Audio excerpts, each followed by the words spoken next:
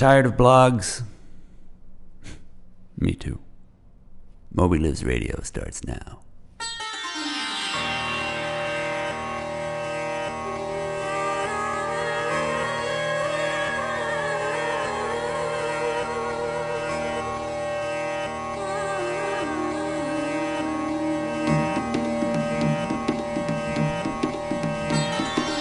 From the intergalactic headquarters of Melville House Publishing in Hoboken, New Jersey, aka the left bank of New York City, it's Moby Lives Radio.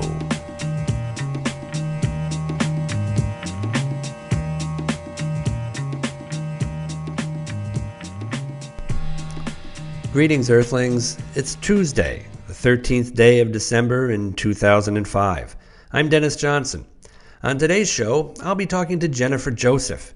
She's the publisher of the great independent house out of San Francisco, the Manic D Press.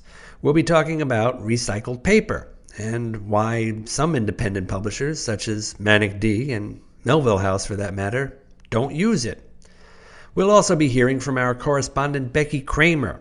She talked to Melville House's literary subagent for Japan about what they're reading in his neck of the woods. But first, here's some news from the book world. Well, California Governor Arnold Schwarzenegger became a real-life Terminator last night by refusing to block the execution of Stanley Tookie Williams, the founder of the Crips street gang.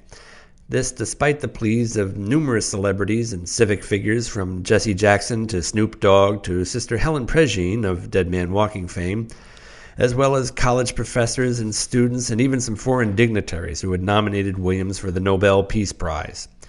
Williams was convicted of murdering 4 people in 1981. He maintained his innocence of those crimes, but he recanted his involvement with the Crips and became an eloquent spokesman advocating nonviolence, writing 8 children's books warning about gang life, drugs, and street violence. But in a written release, as opposed to a statement made in person, the former action movie hero Schwarzenegger rejected the notion that Williams had atoned for his crimes. Schwarzenegger even noted that Williams dedicated his 1998 autobiography, Life in Prison, to black militant George Jackson as evidence of Williams' lack of atonement. Schwarzenegger said he found, quote, little mention of atonement in Williams' writings, close quote. HarperCollins, the book publishing arm of Rupert Murdoch's giant conglomerate News Corp, has announced a plan to combat the Google Print Initiative, also known as the Google Book Search Initiative. Rather than wait for the results of a publishing industry lawsuit against Google's plans to scan copyrighted books into libraries, HarperCollins is going to convert its 20,000 titles into digital form itself and only allow Google access to a catalog of those digitized titles. It is, in other words, going to create a digital card catalog of all its books. HarperCollins CEO Jane Friedman said as of yet the company has no plans on how to generate revenue from the digital warehouse, but she said the company, quote, couldn't sit back and wait for something to happen to us. We needed to protect our rights and the rights of our authors, close quote. Meanwhile, company President Brian Murray says, quote, we just don't know how many millions of dollars this will be. But if publishers don't do this, there are going to be too many digital copies of our books out there. The company says it has no idea yet how long the project will take, but it hopes to have at least a few thousand titles digitized by the middle of next year. Google, meanwhile, refused comment on the announcement. The CEO of the HMV Group, that's the conglomerate that owns Great Britain's largest bookstore chain, Waterstones, says he's confident the company will be able to persevere in its effort to take over Great Britain's second largest bookstore chain, Otakers, despite recent setbacks. Most places reported that the attempted takeover was dead when the British government's Office of Fair Trading refused to approve the deal and instead referred it to the Competition Commission for an in-depth 6-month inquiry. But HMV's CEO Alan Giles says he will not withdraw despite fierce protest from British authors and the country's Publishers Association, as well as widespread analyst opinion that the Competition Commission will ultimately block the bid. Giles tells the Daily Telegraph, quote, we are confident there is no substantial lessening of competition, close quote. But meanwhile, the head of the Publishers Association says the investigation was the achievement of his group's goal. The association's president, Richard Charkin, tells The Telegraph he's not concerned about HMV. He says, quote, "The important thing now is for these bloody booksellers to get off their arses and sell some books." Close quote. The man who posted a false biographical entry on Wikipedia of John Siegenthaler, a former aide to Senator Robert F. Kennedy, saying that Siegenthaler had been involved with the murders of both Bobby Kennedy and President John F. Kennedy, has come out in public and apologized. According to an Associated Press report, after reading Siegenthaler's op-ed piece in USA Today complaining about the entry, 38-year-old Brian Chase resigned from his job as a manager at a Nashville delivery company and apologized to Siegenthaler. Chase told the Nashville Tennessean, where Siegenthaler was once upon a time the publisher, that the entry was a practical joke on a colleague who knew the Siegenthaler family. Quote, "It was done as a joke that went horribly, horribly wrong," said Chase. According to the AP, Chase also said he simply didn't realize that Wikipedia was regarded by some as a serious reference tool. Well, 'tis the season for year-end best-of lists, and Time magazine has taken an interesting tack on the subject this year, publishing in its current issue a list of 7 books you may have missed. So, what overlooked or obscure titles does Time helpfully fill its readers in on? What books by writers and publishers toiling in obscurity do the crack reporters of Time magazine uncover? Number 1 on the list is the little-known writer Philip Roth, who apparently published a book this year called The Plot Against America. Someone named Alice Munro came out with a book of stories called Runaway. Another book apparently completely overlooked was called Prep, and it was written by a Curtis Sittenfeld. Somebody named Joseph J. Touchdown Ellis even wrote a book about George Washington called His Excellency George Washington. And last on the list, a biography called Chronicles Volume 1 by an obscure musician from Minnesota named Bob Dylan. And that's the news. Or is it? For Tuesday, the 13th of December, 2005. I'm Dennis Johnson.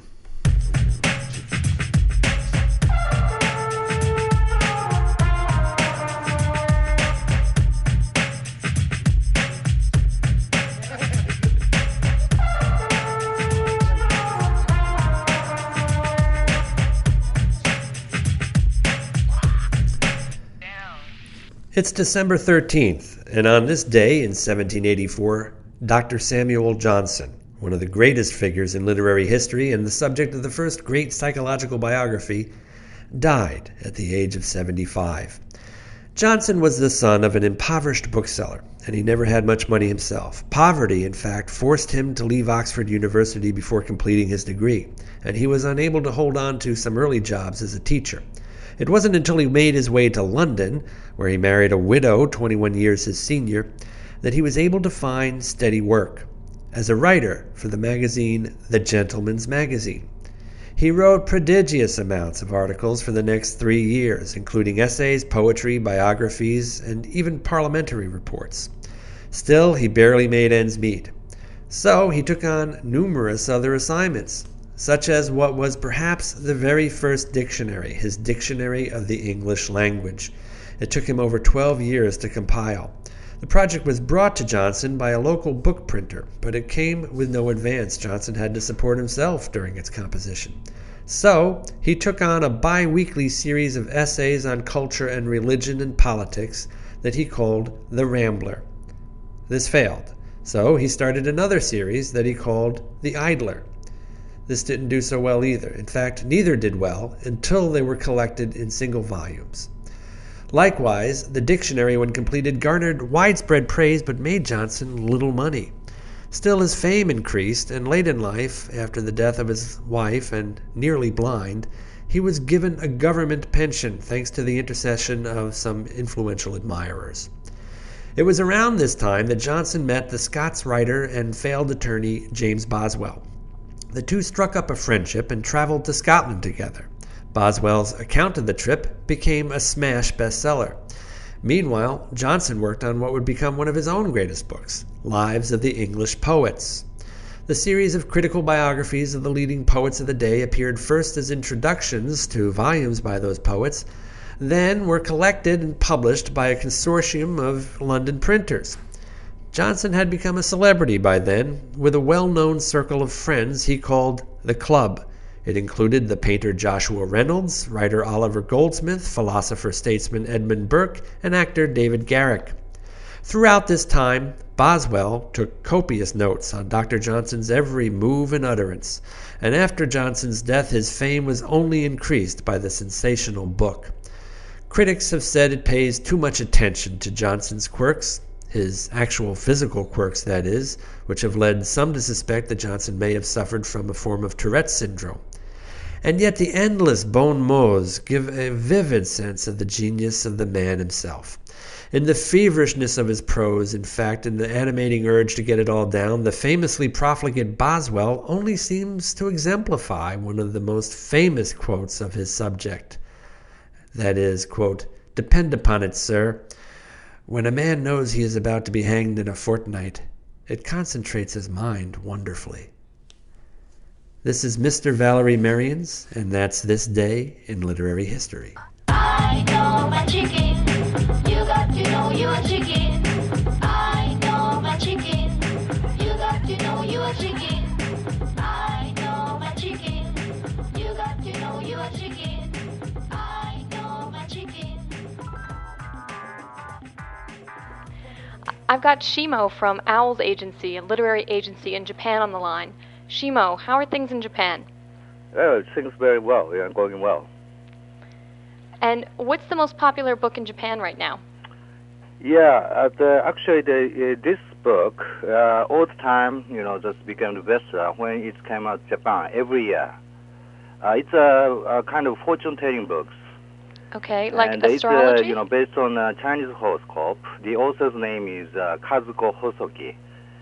And the first printing is unbelievable, 12 million copies. Wow. Yeah, around this time. That's a book telling you next year is your fortune. Mm-hmm.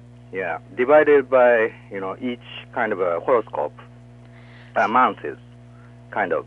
So how long will this stay on the bestseller list? Year-round?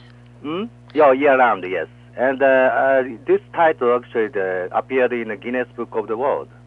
For most best-selling book? Because every year they can, print 12 million copies. That's amazing. Last 5 years, I think. Does it do well outside of Japan as well, for perhaps Japanese? No, I don't think so. Just in Japan? I don't think so. I'm not sure it works in your country, It's a Chinese thing. But I don't know it's published in China as well. Yeah. That's fascinating. Well, are there any other books by Japanese authors that maybe some Americans may have heard of? Pardon? Are there other books by Japanese authors that we may recognize? You mean the published in the United States? Sure. Beside Haruki Murakami? Correct. He's very popular. Recently I heard that Kirino Natsuo, she's a great mystery writer in Japan. Mm-hmm. Her title published in the United States.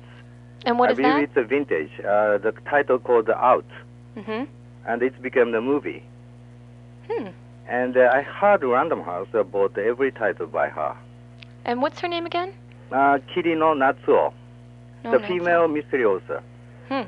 Yeah, she's one of the best-seller authors in Japan.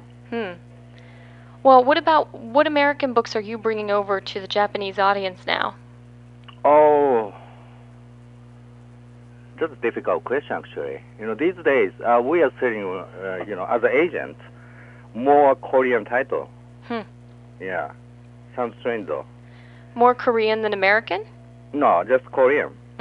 Because the Korean TV is so popular, getting quite popular among Japanese people, mainly female, middle-aged woman. Mm-hmm. It's a pure love story kind of. And there is one big talent. His name is Pae Yeon-jung. He's bigger than Brad Pitt and any other Hollywood movie star. It's the biggest one, only in Japan. And his super hit drama called Winter's Sonata. NHK published his title. I believe they sold like 3 million copies. Wow. Yeah, based on a TV program. And that's written in Korean.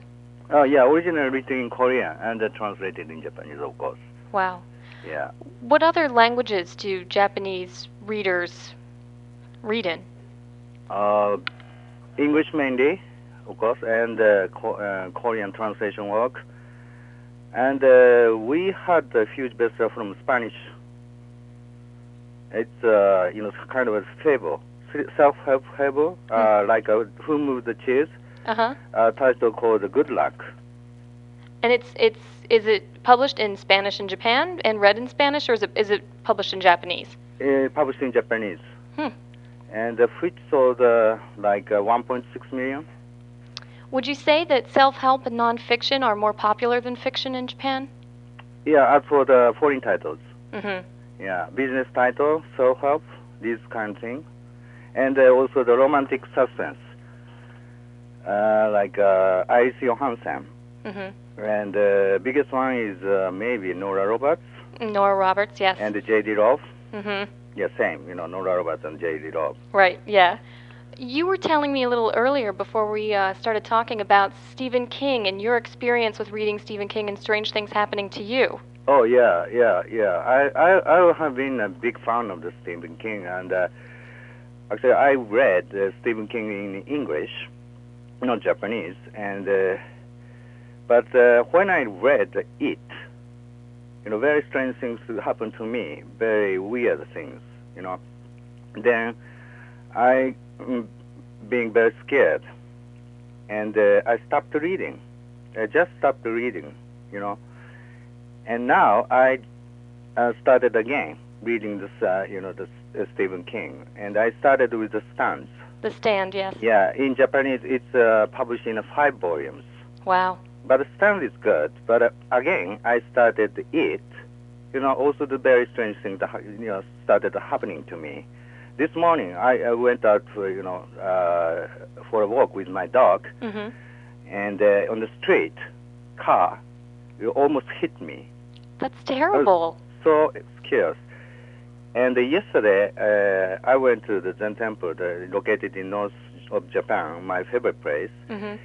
And there's not much, that's airplane, just one airplane. Okay. And I had to go back to Tokyo. But there was a big snow. It's a Snowstorm? very rare thing around this time. And, the airplane stuck. Airport. Oh, no. Yeah, it's terrible. Well, I guess it gave you some more time to keep reading the Stephen King. Keep reading. So I kept reading it in the airport. And then this is going to be the last Stephen King for a while, right? Yeah, but I'm not going to stop the Stephen King. I have to finish the story. Yes, of course. Yeah, maybe happy ending. I hope so, and I hope nothing else happens to you out of the ordinary. Yeah. Well, can you tell me if there are American authors who are popular in Japan who Americans may not expect? Besides Dan Brown, you mean? Definitely besides Dan Brown. Yeah, Dan Brown is everywhere. Every bookshop carried up, that's the Dan Brown. Yes, in every country. Maybe I can tell you that one title that's huge bestseller now. That's titled called Confession. Confession. Yes, written by Charles R. Jenkins. Ring a bell? Charles Jenkins. No, I'm sorry, it doesn't ring a bell. No, he used to be in the U.S. Army. He worked to the South Korea Army base. Mm-hmm. It's back in maybe 80s. 1980s, yeah. 80s, yeah, 1980s, but he somehow exiled to North Korea. Okay. Yeah, exiled to North Korea, and he stayed there, joined some, I don't know, army maybe, or a spy. I don't know. And he got married with a Japanese woman. Her name is Soga Hitomi. But that's early 80s. Yeah. There are so many Japanese people abducted by North Korea in north of Japan. Right. To train some spies, North Korean spies Wow. to educate, to learn in Japanese culture and the language. It's a very sad story, And they returned to Japan, So, I think 2 years ago. so he was a defector, and Yes. he just returned, correct? Yeah, he returned to Japan together. Oh. Toga Hitomi and Charles Jenkins. And- And, he cooperated with the U.S. Army as well, U.S. government. Yeah, actually, he's a criminal to U.S. government, Huh. Wow. Yeah. But And he decided to cooperate with U.S. government. And now he told everything about North Korea. Yeah, that's confession. And so that book has been incredibly popular. Yeah, incredibly popular. I believe that it's going to be published in the United States as well. Or already out, maybe. Well, we'll check on that for you, and we'll let you know. Yeah. Well, Shimo, it was great to talk to you today. Yeah. Take care, and hopefully we'll speak to you again soon. Yeah, thank you very much.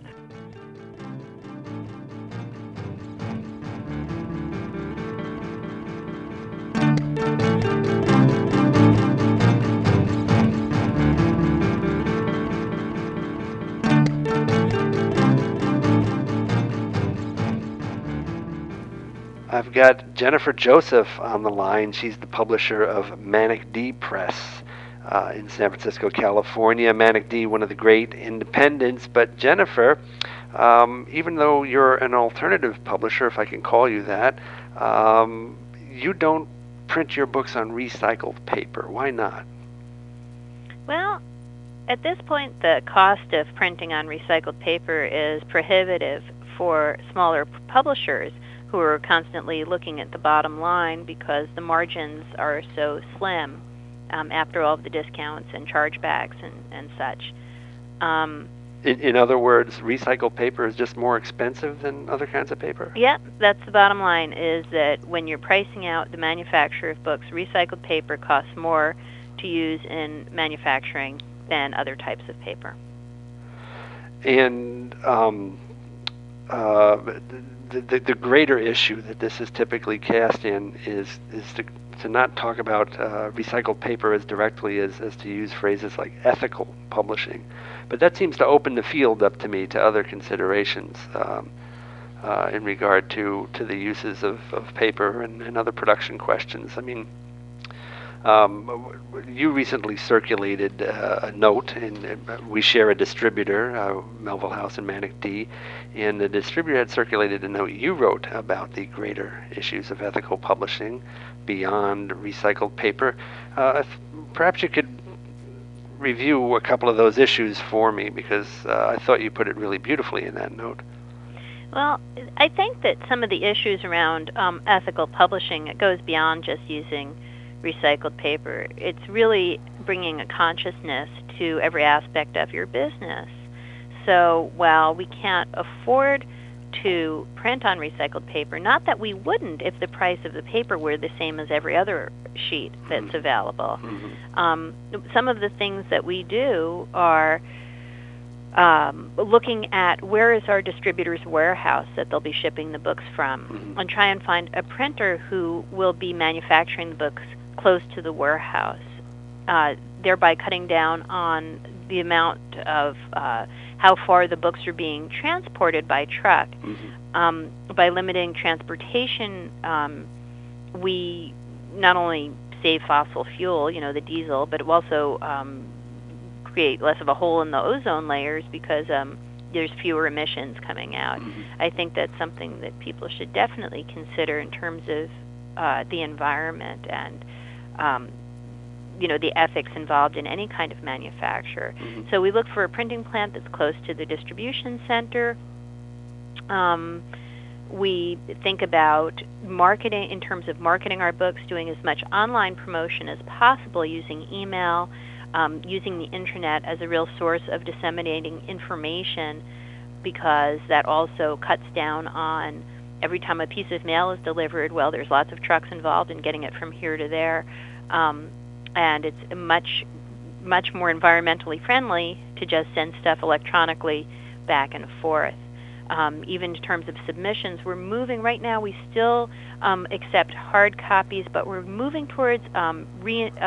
redoing our model of how we accept submissions, so that we will be doing accepting submissions over the internet, to cut down on paper and transportation costs.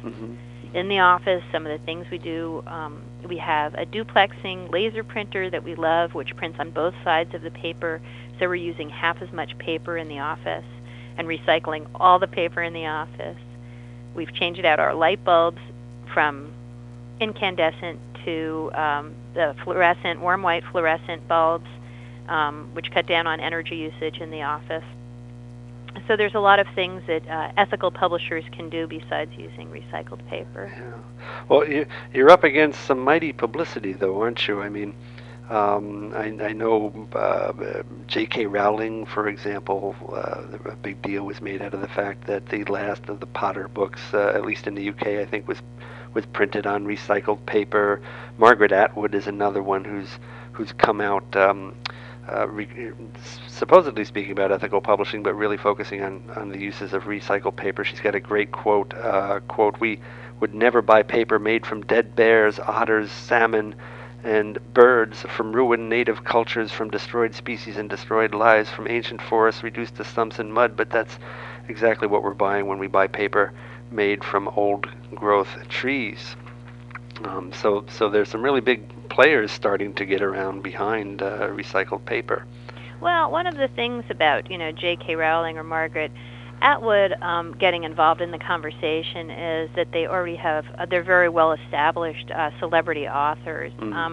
Manic D doesn't really have that privilege. What we do is publish people nobody's ever heard of for the most part. But hopefully who they'll have heard of soon after we publish them, because they're awfully talented. But, so we can't, stand on, pomp and circumstance. We can't really stand there and say, oh, yes, this is what you should be doing, because, we're doing the best we can in terms of being true to our mission of bringing new voices into print and finding an audience that will relate to the writing that we're publishing, and moving the whole culture forward in that way, and working and living as ethically as we can within whatever parameters we're able to do it. I think that J.K. Rowling has to look at the fact that, she had her publishers put out a hardcover book that was 900 pages. Each book weighs, practically 2 pounds or more. Transporting more than 1 million or 17 million or whatever she sold of those around the globe. That's nice that she used recycled paper, but the truth of the matter is that the pollution to the air and the use of fossil fuel to transport those books may or may not, balance out the use of recycled paper. Did it really need to be 900 pages? I don't know. So we can have more environmentally conscious editing going on. Something like that. Yeah. Could she say it in 600 pages instead of 900? Well, so some of the issues that get disregarded when we're talking about recycled paper are things such as the transportation. If there were alternative ways to deal with promotion and editing and whatnot electronically instead of through hard copy. Yeah, and also keep an eye on your print runs. In other words, yes, the unit cost is smaller if you print more books, but the idea is print pretty close to the amount you need. Figure out, okay, this is how many, we're getting advance orders on. This is how many we can sell through. I mean, having, boxes and boxes, thousands and thousands of extra books that you can't sell, you're just going to have to recycle them anyway. Well, why don't you really look at your numbers and don't print them in the first place? And, you can also know what your sell-through is. Work really hard to promote your books so that they will sell through, because transporting them back and forth, shipping them out to the bookstores and then having them returned is also detrimental to the environment. So really, really push as hard as you can on the publicity and marketing and try and get good sell-through so they don't all come back. So I think one thing you're making clear is that any concern of ethical publishing is actually up to more than just the publisher. One reason publishers often overprint is because of demands from bookstores who are over-ordering, for example, for display purposes or whatever. And it sounds like what you're describing is a complicated system, but one that's going to involve every layer of the publishing business a bit more thoroughly. Yeah, I think it's every layer, but I also think that it's on beyond paper. Paper is one aspect of it, Right. but it really enters into every aspect of what you're doing all day long. Well, Jennifer Joseph of Manic Deep Press, thanks so much for coming on Moby Lives Radio. Well, thank you, Dennis. And that's our show for Tuesday, the 13th day of December in 2005. Thanks a million to Jennifer Joseph of the great Manic D Press for coming on the show. She spoke to us from her office in San Francisco. And thanks as well to Shimo, Melville House's literary sub-agent in Japan. He spoke to us from his office in Tokyo. By the way, those of you who tuned in today expecting to hear Colin Robinson, the departing head of the New Press, our apologies, but that interview had to be postponed. It will happen, but not until after the holidays, we promised. In the meanwhile, come back tomorrow when we're going to be talking to writer Paul Berman about his new book, Power and the Idealists. For now, our thanks to engineer Andrew Steinmetz and to the crew here at Melville House, Kelly Burdick, Becky Kramer, and publisher Valerie Marians. We will be back tomorrow. Hope you will too. For now, don't forget, that whale is out there, man.